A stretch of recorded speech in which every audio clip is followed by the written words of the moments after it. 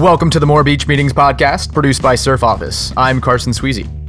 The More Beach Meetings podcast gathers the leading voices of the future of work to discuss remote working, company culture, and team retreats, with new episodes the first and third Wednesday of the month.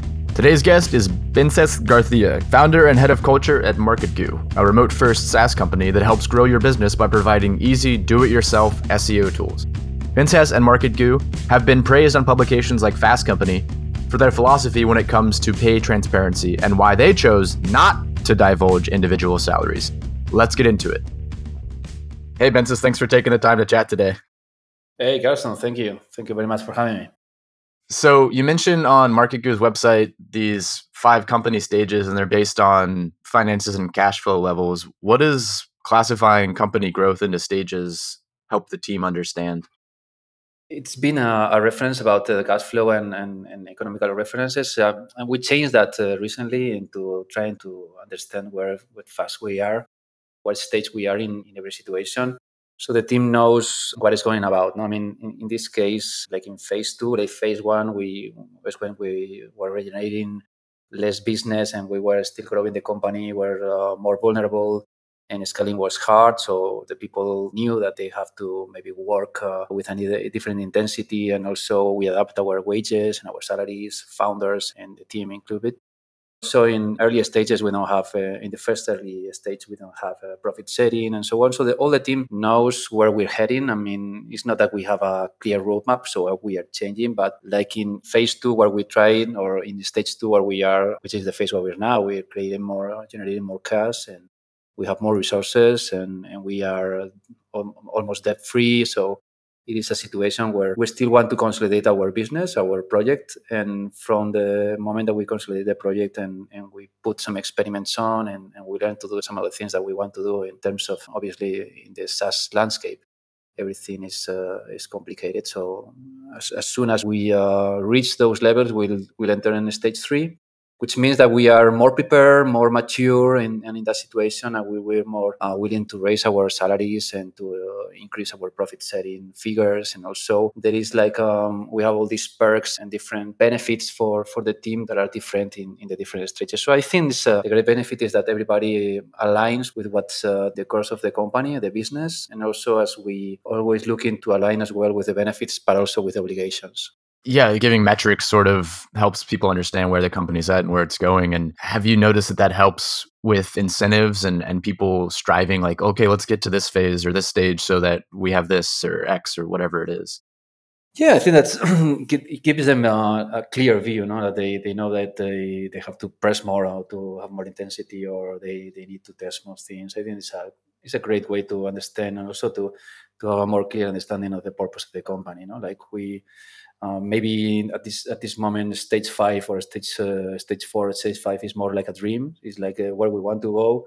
And I think it's an interesting point because we are not just only focusing on creating a great product, which is MarketGoo, SaaS to help SMBs on doing SEO.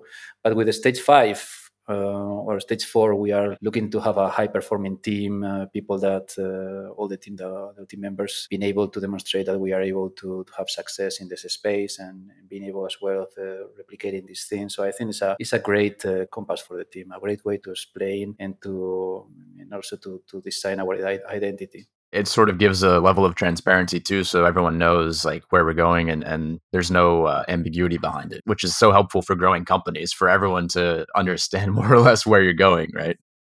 Yeah, absolutely. I mean, we are almost open book management company. So at any situation or occasion that we have, we speak. I usually do to the team, and I tell them, okay, we are in this situation. This is the cash we have. This is the P&L, and this means that if we keep growing this way, and we can also demonstrate that we are validating and making these experiments well, we'll enter phase or stage 3 in maybe in Q1 2020. So they know how the course of the company is going. Just not they only focus on what they're doing. Maybe in the development, the product development, they only focus on their sprints or the goals. They have like a more higher sense of what's going on, and along with all the data and all the figures and economics, they have a good sense of how is the company doing.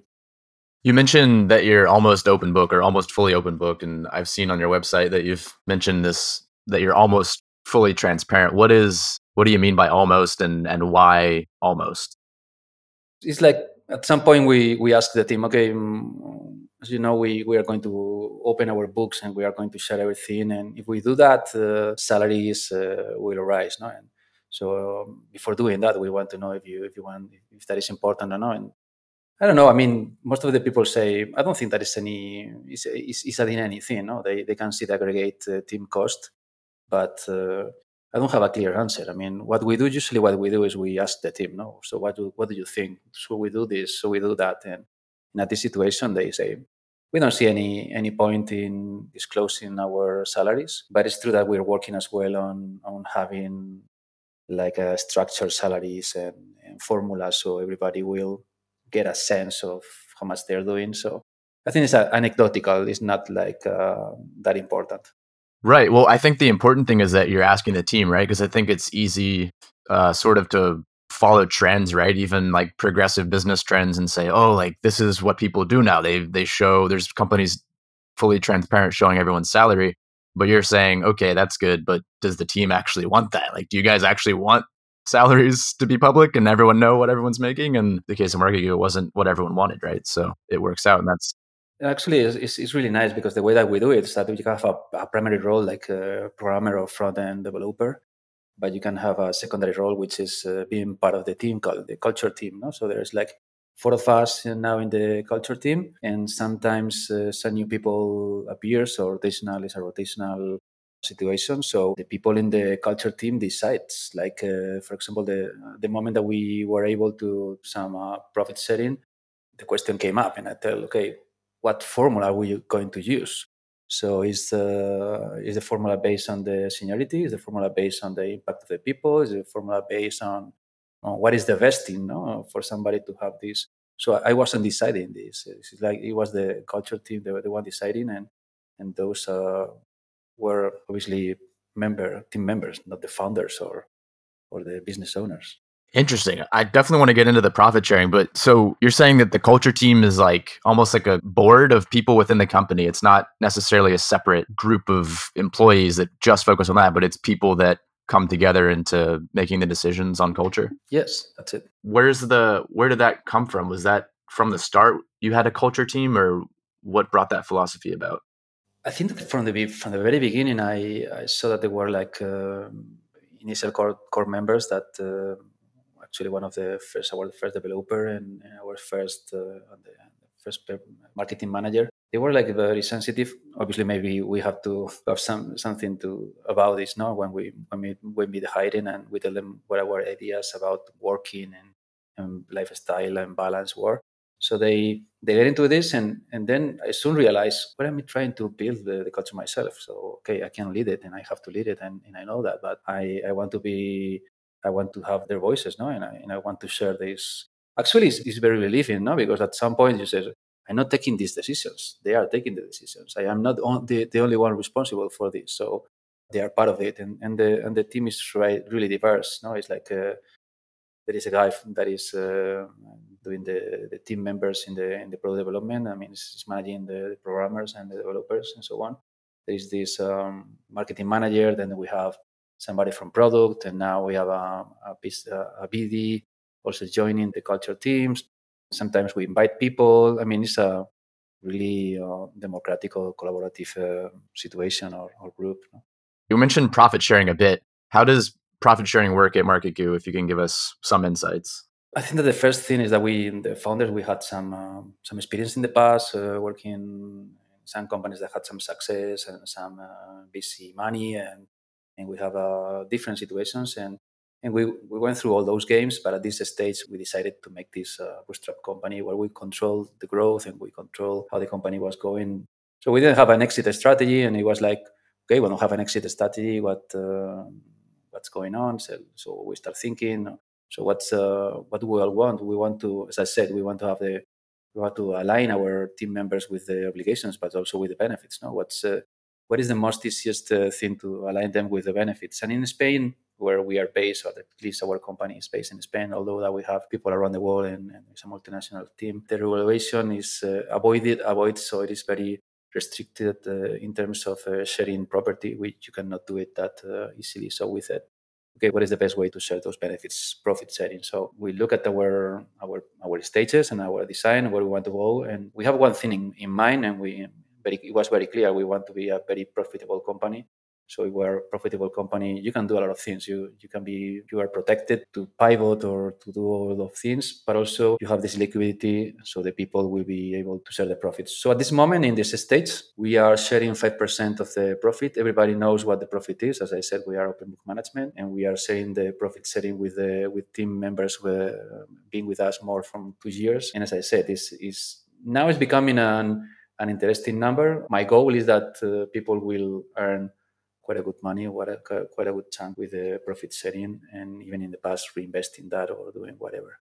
So it's, as I said, it's a nice thing. But also we don't focus that like an incentive. It's not like you have like this variable salary. No, you have your base salary, and this is like you have to see it like something that is on top of that. No, it's like the dividends. What tips do you have for making that work?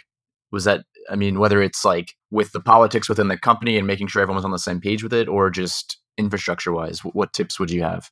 The most important thing is to have a system, no, to have a formula, and in our case, the formula is a mix of seniority, the time that you've been in the company, also the impact that you have. We don't want to hire or to attract somebody that has got great talent and not selling profit with him because just being with us for not so much time. So we have that profit, we have that system in place.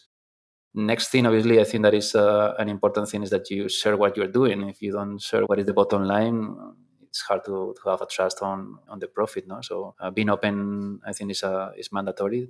Having open book management is mandatory to make this work. And then we are using we don't want doing this on a monthly basis, so we do it every 2 quarters, which usually happens at the moment of the retreat, and it's like like in a party. No, like we get to that point and then we disclose what the amount for everybody is. I mean, not disclose, but because they have a sense of what we're doing. But I don't know. I mean, obviously the founders, being a founder, myself and also the main shareholder of the company, I must differentiate what is my role like an executive and what is my role like the shareholder. So there is like a structure of money that goes into the dividends, proper dividends, and another amount for the profit sharing. I think it's a pretty simple idea. I don't see any struggle with that, actually. So while we're talking about finances, I want to talk about your approach to the P&L. You have this beautiful approach to it, and can you give us maybe the formula, and then we'll talk a little bit about it? I spend a lot of time with other business people, no? And I always see that they have this strong focus on maybe in vanity metrics, no? How much you're making, income you're making, how many employees you have, and what is the EBITDA. And I don't think that brings a real sense of what your company is doing. No? So I came to this idea of providing or suggesting a different P&L, no? One where you have to add to the sum not only the incomes and the expenses that you're having, but also the wisdom, trust, and peace of mind, no? Which is some intangibles. No, in what sense? No, and I was having one-on-one with our growth manager this morning, and he was like, okay, this is a new role, no, with us, no, and still metrics are not. Still quantity metrics are not there, no. But I was telling him, okay, you've been working all this time, and we're growing, and that's wisdom growth. No, we know that you are progressing, but the numbers are not getting we're not getting that impact into the numbers because of the nature of our company. No, so you cannot judge what is going on just by looking at the P&L. But in our situation, like in our case, we've been a SaaS, and there is this saying that is the SaaS slow ramp of death, where you start working and working, but the growth doesn't come. Most of the companies that are in the private space, on the bootstrap space, we struggle a lot in the first years. But if you're progressing, creating this wisdom, like, okay, we know that we don't have to do this, or we know that this works. No, this methodology is working, and then we're creating trust within the team.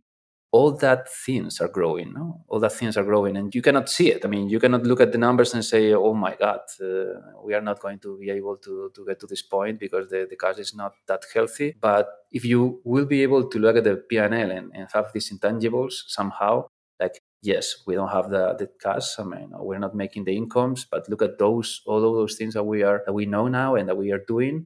Those things are going to pay off, no? So that's like trying to anticipate the intangibles of the things that you are doing within the company to the present time, and building a P&L that is more different than the quantity and the less challenge the growth. No, it's funny because at some point, some people that I talked with, they say yes, and maybe you're like lifestyle business. No, we're very ambitious. I mean, we are a team of 15 people and 250,000 of customers. No, we are growing, and we're a Spanish company, and it is not maybe a very technical or very tech native company, but we are doing business all over the world. No? So it's not like you have to be just like lifestyle business. But well, I'm coming away of that idea. But the P&L, I think that you have to add more ingredients to the formula, not only looking at the incomes and the expenses to judge the health of your business.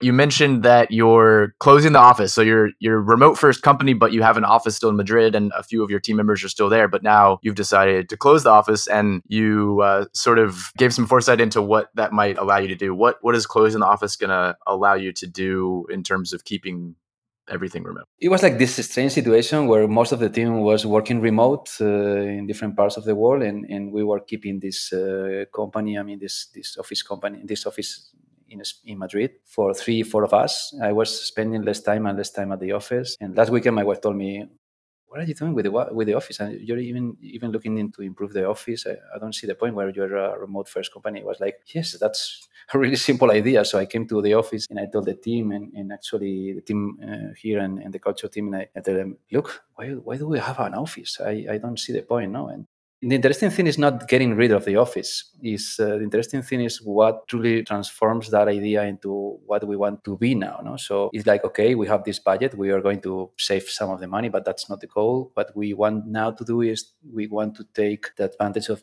becoming a remote first. Obviously, there are some challenges that some informal conversations or some interesting conversations that we have here in the office in Madrid. How are we going to keep that momentum or relationship? No? So the ideas are starting to flow, and it's like, okay, one guy say, okay, let's do the Market Good Jam. What is the Market Good Jam? So every Wednesday we're going to meet on a fixed time from noon to 6. We're going to have lunch. We're going to have a rental space, and people will go there from Madrid or from wherever it is, or we can use that money and go to the Canary Islands where we have some team members there, which is a very nice area full of beaches and nice weather, and we can go there and spend like a couple of days and have these meetings. So it's like very powerful, no? Getting rid of the office and thinking that we should be thinking, no? Like a remote first. So yeah, I think it's a interesting way of thinking. And I've been reading a lot. One of my inspirations is Senko, this Richard Sembler, this entrepreneur who did incredible things for the culture in a hard situation, hard context in Brazil, in the industrial area in Brazil. So this guy, his motto is asking always why, no? Why cannot we be without an office? Why should I be the one setting up the formula? Why should I be the one setting up the salaries? Why should I be? And so it's a powerful question, and I think that question, and also my wife, which is wiser than me, make the point here and progressing into building the culture that way. Well, thanks, Vincent, for taking your time, and thanks for explaining everything that Market Good does and all the wisdom you have. I appreciate you chatting with us today. Thank you very much. It's been a pleasure. Our guests on the podcast bring up some amazing thoughts on remote culture. How do they keep remote culture from becoming stale and distant when the team isn't physically present day by day? Most, if not all of them, are leveraging in-person offsites. Get your employees out of the office and get ready for an experience that will give you a boost of team spirit. Head to thesurfoffice.com to learn more.